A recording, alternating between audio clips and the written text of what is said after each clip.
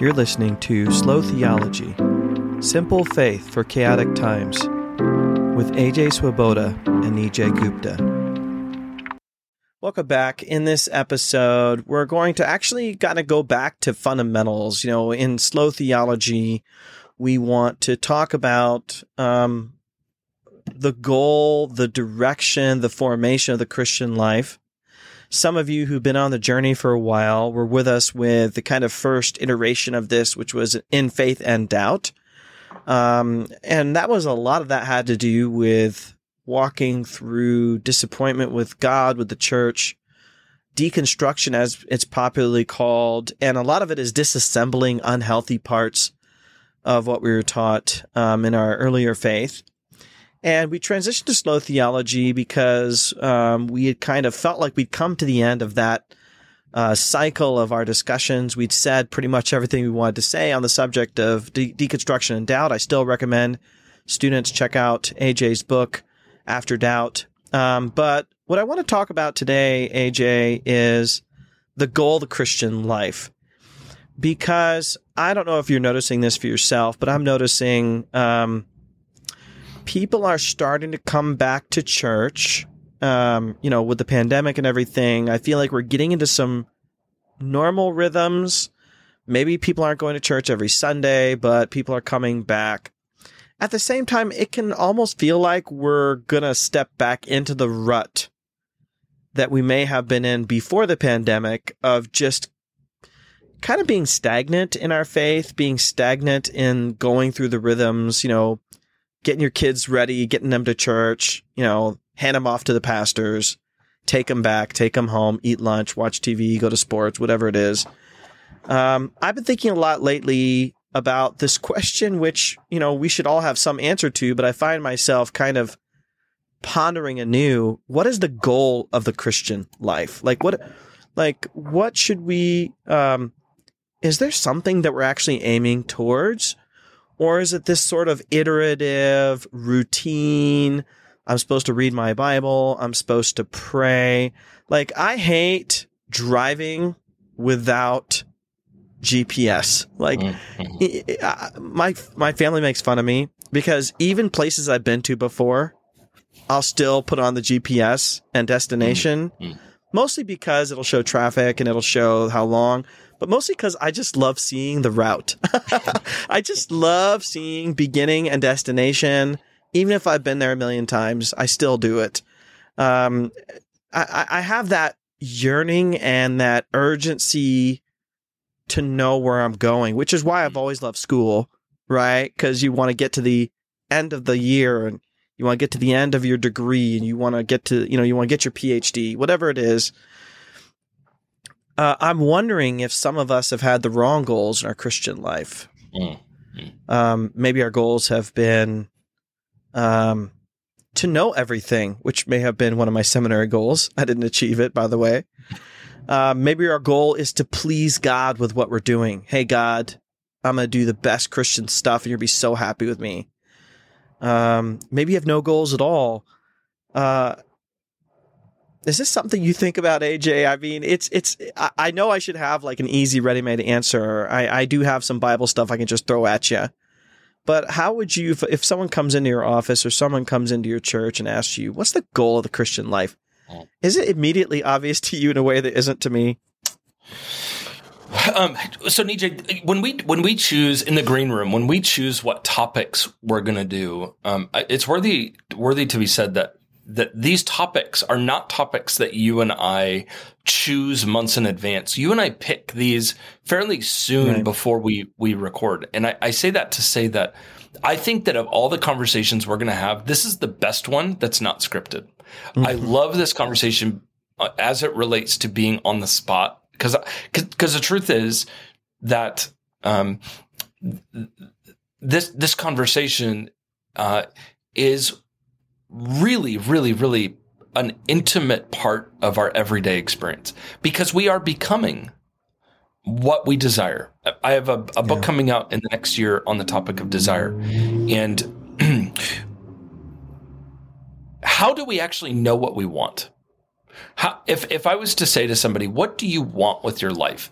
how do you find out what that is? What are the things that orient us? Or what the Bible would say, what are the things that we worship, which are our terminal desires? They're the things that we really want. And more than anything, I think the thing that helps us discern what we desire, what we want, our goal, is to name the things that we're disappointed with. Yeah. Because when you name your disappointments, you're talking about your pain, but that pain is always connected to what you were aimed at, what you wanted. A disappointment and a desire are intimately related. They are bedfellows. They can't exist without each other. Every disappointment is a desire unmet. It is some desire that has been wounded or harmed or scarred that doesn't get what it wants. So I think a lot of Christians are disappointed, but they're disappointed because ultimately they have lost touch with this very question, what the goal of the Christian life is. Yeah. Because if we are disappointed that we're not getting everything we want, that our marriage is not as happy as we wanted, as we're not making as much money as we want, if we're disappointed, that is because our desire was hitched to the wrong thing. So knowing this, what the goal of the Christian life is, couldn't be more important, because it is, it is what we were made for. And I think ultimately for me, it's summed up in Jesus's words in near the end of John's gospel, when Jesus says that Jesus came that we would have eternal life. Now, I often hear this idea of eternal life used as a sort of catch-all phrase for just all the things that we want, that eternal life is a life filled with all the stuff you want, right? and that's not, when Jesus says that Christ came to bring eternal life, that he came to bring eternal life, he doesn't even come close to suggesting that. In fact, he goes out of his way to say that eternal life is to know him and the one who sent him. Yeah. Now that's not about stuff. That's not about things, position, power, reputation. It is about a relationship with the divine personhood of God, the Father, the Son, and the Spirit, relationship. And I think that actually when you look at the storyline, the big picture of the Bible, this is played out in how we see God's face in the Bible. And I in an earlier podcast, I alluded to this, but it bears repeating here, that when we look at Genesis 1 and 2, the humans had face-to-face relationship with God. They lived in intimate relationship with God in his glory. And when they are no longer in the presence of God as a result of disobedience and rebellion, they are banished. And Sandra Richter, as an Old Testament scholar at Westmont, has pointed out that the word banished in Hebrew is the same word as divorce. And the idea here is that when they leave the Garden of Eden, it is a divorce. It is a breakdown of the intimacy that humans once had with God. And it is, not a mistake that the way John describes the new heaven and new earth in Revelation is as a marriage. Heaven will come down to earth and be prepared as a bride for the bridegroom. So you go from marriage to divorce to remarriage as the storyline of the entire Bible. That is eternal life. Eternal life is a restoration of our intimacy to God as made possible through the death, life, and resurrection of Christ. And so it is, as my spiritual director would say, Christian life is above all things. It is learning how to enjoy God and be enjoyed by God. That would be my response. Now, I'm going to guess that you have maybe some alternative perspectives or a different way of seeing it. But what for you, Nijay, is the goal of the Christian life? Again, if we're looking back, I think I would say has something to do with knowledge, insight into spirituality, being able to say the right things about the gospel. I've been studying, it's interesting you've been studying desire, because I've been studying emotions. And one thing I've found really fascinating, AJ, is how often the biblical writers command emotions. So if we're just looking at Philippians, and I'm doing a magazine series on this right now, but if we're looking at Philippians, he tells them, rejoice. And many times Paul tells his writers, love one another. He'll say, don't be angry. He'll say, Philippians 2, don't grumble. Right? And often we say, emotions are spontaneous reactions. Like, my wife likes to jump out of the corner and scare me sometimes. when I'm walking by. And every time, I'm going to go, jump in the air and scream like a little girl. And she gets a kick out of that. I don't think the Bible's talking about that when it's commanding emotions. So sometimes I use the language of micro emotions, which are crying during a sad movie or getting mad when someone cuts you off on the road or, when you stub your toe. But I think the Bible is sometimes talking about what I call macro emotions. I've been reading a book by a psychologist and a theorist his last name is Lazarus. And he wrote a book called Emotion and Adaptation. And the whole point of his book is to say our emotions, and I think he means our macro emotions, are a reaction to how we read our environment and whether we feel like our environment is going to help our life goals or is going to hinder our life goals. And so our emotions will be tailored to how we read the environment. So for example, let's say, AJ, we're together and you walk up. You straight faced, you walk right up to me and you slap me in the arm really hard. My immediate reaction is going to be anger, like, what the heck, AJ? You're a jerk, Then I look down and I realize you actually smacked a mosquito that was about to bite me. And now I have a different appraisal of the environment, and I'm happy and I appreciate what you did. Same action, right? But I've appraised the environment differently. What has gotten me down the road of thinking about is God doesn't just command, know this more, right? Philippians chapter 1, Paul says, my prayer for you is you may grow in knowledge and insight, that your love may abound more and more, right? Knowledge actually has a goal, and the knowledge that we have, whether it's from preaching or from the classroom or from a book or from a conversation, actually has the goal of love. And as I've been working on a book on love, I realized this is really the filter through which Scripture views our spirituality. Love of God, love of self, love of friend, love of neighbor, love of stranger, and love of enemy. This is like a constellation of our network of beings, right? And, if someone is up in heaven taking notes about us, some angel assigned to take notes on our spirituality, I firmly believe, based on Scripture, look at Deuteronomy, the Shema, love the Lord your God, look at Jesus' teaching. I firmly believe that the metric, and it's not earning your salvation, so please don't anyone take it that way. But the metric is this person growing in love? Which is, you said that exact same thing when you were talking about it. And that's very different than saying the goal is to be right. Yes. The goal is to have full knowledge. I was thinking about this while I was driving. My whole career has been based on knowledge. And what does Paul say? Knowledge puffs up, love builds up. There's nothing wrong with knowledge, but if that's the focus of our religion, then, I think Paul's way of saying knowledge puffs up, to us, that means you become a jerk. I think that's what he's saying. And love builds up. So, AJ, I'm guessing, whenever you and I look at a person in the Christian faith that we really admire, that we say, I want to be like that person. Like, we have a mutual love for our mentor, Morris Dirks. He gets a shout out about every 4 or 5 episodes, so it's time. But, I don't love Morris because he's brilliant. He is brilliant. I admire and I respect him because he shows maturity in love.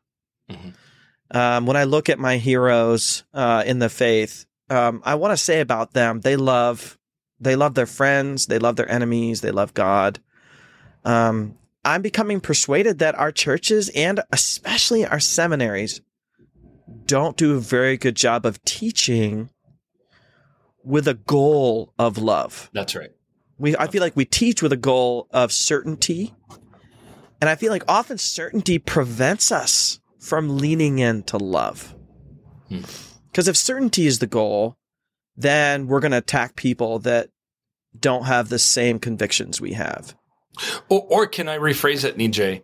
Being certain about the right thing, meaning being certain about the love of God in Christ that we have, rather than in some theological point or something like that. Sure. It's different to say, I am certain that God loves me in Christ, versus I am certain that my atonement theory is the only way to imagine all things, something to that effect. Yeah, so it's a rightly placed certainty. Do you, I might be getting too personal here, but do you ever do something like the prayer of examination? I remember doing this in seminary a little bit when we were willing to dabble in Catholic spirituality, which was rare. And I started doing this more recently, but for those listening, the prayer examination, you're praying by yourself or in a group. I've done this with our mutual friend, Mary Kate Morse, but the prayer examination really is self-reflection. Have I loved God? Have I known my being loved by God? Have I loved others? Have I withheld love from others? And so forth. It's not often expressed in that way, but that's the sentiment. Have you engaged in any of those practices? Do you find those beneficial? Yeah, most definitely, just in different forms. The prayer of examine has never been it's never been a central part of the way that I pray. But I can tell you this, that each morning I spend 20 minutes in silence. And I do this intentionally. I learned this from our shared spiritual director and from a number of, obviously, whole traditions in the church of practicing holy silence. And part of the holy silence for me is that when I am quiet, it allows my true desires to come to the surface. I personally, I find that usually what I really want doesn't come out unless I give it time. It's almost like being quiet. The rats don't come out until, everybody's asleep. In the silence, I find that a lot of my desires start coming up. A great example, this morning I woke up and spent some time in quiet, and I just found myself overcome with jealousy towards a friend of mine who has just had a remarkable career thus far. He's way younger than I am, and he's killing it. He's making way better money than I am. He's universally praised and is just killing it. And AJ, this sounds like me, except I'm older than you. Yeah, I'm not describing you, but it's someone similar to you, younger. But the reality is, it was in the quiet that was able to come out. And what we're doing in those instances, the prayer of examine is a similar approach, is that we are essentially allowing the Holy Spirit to interrogate our ultimate desires. One of my favorite authors on this, of all people, was St. Augustine, who has, by the way, been called the apostle of desire. A number of people that study Augustine have used that language, the apostle of desire, the kind of the guy who's written some of the best stuff on desire. And for Augustine, one of his core thematic ideas that reverberates in everything he writes is that we essentially become our goals. So the thing that we truly want is the thing that we will ultimately bend our will towards. Right. Our desires, our ultimate desires, are what we worship. There's a non-Christian. There's a guy that writes on desire who is not a Christian by the name of his last name is Irvine. His book is called On Desire, and William Irvine writes about what he calls the difference between terminal desires and what he calls instrumental desires. And the difference between these two is this. An instrumental desire is not something that we really want. It's something we desire so that we can get something else. Right. So, for example, if I love money, it's not that I love paper, the way paper money feels in my fingers. Right. It's that I want power. I want happiness. And what it gets you, yeah. Exactly. That's an instrumental desire. A terminal desire is the ultimate desire. It's the thing that we really, really, truly want. And here's why this is important, is often the thing that we are desiring is not the real thing that we desire. I remember years ago when I was a kid, I remember when John Hinckley Jr. shot President Reagan 5 times just outside that D.C. Hilton, Washington D.C. Hilton. And when he shot the president, Ronald Reagan, He shot 5 bullets. I think actually listeners who know history better than I think he only hit Reagan once or whatnot, but he shot 5 bullets. And everybody's like, why in the world would this guy hate Ronald Reagan? Like, what's his deal? And it turns out after the fact, everybody assumed he wanted to kill the president, when in reality, what he wanted to do was he had a erotomaniac obsession with this beautiful 18-year-old actress by the name of Jodie Foster. And he wanted Jodie Foster to be impressed by his by doing this, because Jodie Foster had been critical of the president. Wow. And what he did seemed like it was about killing the president, when in reality it was to get the attention of somebody else. And that story illustrates for me why entering a relationship with the Holy Spirit in an intimate way is so critical, because the Spirit helps us know and see what our true motivations are. Am I doing theology and writing books because I want people to listen to my podcast? Am I doing it because I want fame and glory and great honorariums? Or am I doing it because I want to serve God with the ideas in my head? And I think anybody that does the work that we would do would say, Nijay, there are times that our terminal desires are disoriented. They're connected to the wrong things, to things that are not good. But that's what worship is. Worship is what we ultimately desire. And obviously, everybody worships something. It's impossible to be a non-worshiper. So I think what I'm trying to say here, Nijay, is that the goal of the Christian life is to, over the period of our existence, allowing the Holy Spirit to sanctify our desires to truly love God above all things. That's a hard thing to do. And I think the prayer of examine and silence are really healthy disciplines on that journey.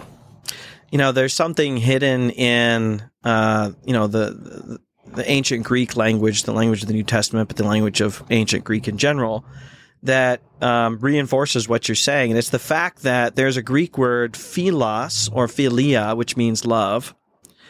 And the Greeks like to attach it to words to talk about things that we would use other words for. So we would say greed, and they would say love for gold, right? They would say philargirion, love for gold. And so philosophy, right, is love of wisdom, right? We have all these kind of philia words that come from Greek. And it's funny, the common word for competition is a combination in Greek of philia and nikos, which means victory. So competition is love for victory. And so already the Greeks are down the road of understanding that our attachment to these things signal our loves, signal where our heart is. And, the reason why the Bible commands love to God is not to say that we can conjure up love, but to get us to start to question what our lives are pointed at. When I go to the grocery store, AJ, I know my wife loves potted plants and flowers, and she's always said to me, I need low maintenance ones because, you don't want to spend all this work into, taking care of plants that may die. So I'm always looking for them. So I remember looking at this one plant, and the instructions were you have to turn it all the time because it'll grow so quickly towards the sun. You don't want to get it bent out of shape. So like every day you have to twist it a quarter turn, the plant, because it grows so fast towards the sun. And I just thought about how that's so similar to us as human beings. We're so quick to move our lives towards these loves that we have. I think of the work of Jamie Smith. You talked about Augustine, and Jamie's done a lot of work on Augustine. But I really think it's true that when the scripture commands us to be angry at things, or to be joyous at things, or to love things, at the same time, it's causing us to reevaluate what we actually care about.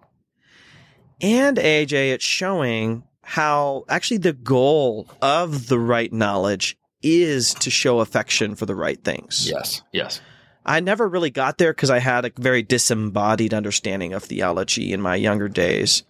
And I was taught that what really mattered is the mind. What really matters is what we quote unquote believe. And the more I read the New Testament, the more I read the Bible, I realize, love isn't just the motivation for what we do. It's not only the form of what we do, it actually is the manifestation of our spirituality, the manifestation of our maturity, the manifestation of our religion. And that is, let me tell you why I think that's important. Because I'm not meant to just feel good having sat through a sermon. Yes. Like, okay, I sat through a sermon, I did the thing I was supposed to do. Or like my kids love to be quizzed on Bible trivia. This is one of the consequences of being the child of a Bible scholar. You know, so we used to have Bible trivia night, and I used to quiz them on things, and they'd feel really good. And it's fun to learn the Bible.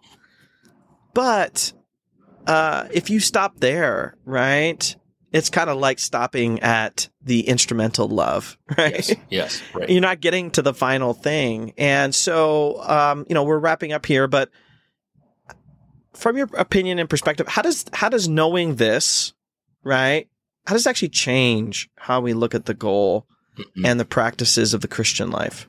Yeah. Well, the book, I mean, the guy who I think has nailed this for me was a German scholar by the name of Helmut Thielicke. Yeah.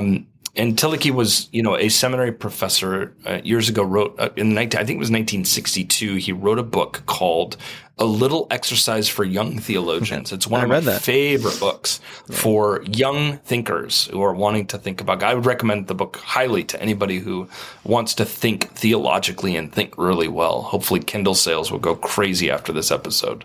But he talks in the book about watching what happens in seminary when young people come into the classroom and their intellectual knowledge far outweighs the growth of their soul. Yes. And he says often what happens in these kinds of situations is that they develop a love for truth for the wrong reason. And he distinguishes the difference between what he calls a theology of love and diabolical theology. And he says diabolical theology is loving knowledge, right? It's loving the Hebrew and the Greek and big theology words, loving all that stuff. But the reason you love it is because you want power in the church, because you want people to be impressed, because you want your career to grow.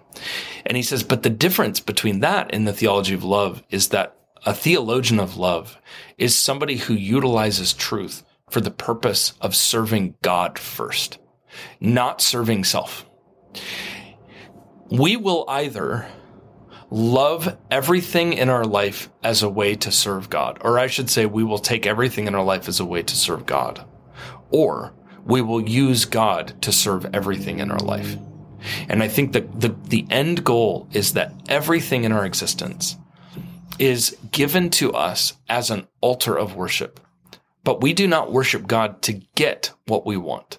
We utilize everything we have to serve God. And I think it's the difference between a diabolical theologian and a theologian of love. Do we serve everything in our life as a way of loving God, or do we use God as a way to get everything we want? Yeah, just to wrap up, I think the word I keep coming back to in terms of the goal of the Christian life is knowledge is good, wisdom is good, practices are good, but ultimately it's about growing in that intimacy with God that will lead us down that path of maturity and virtue.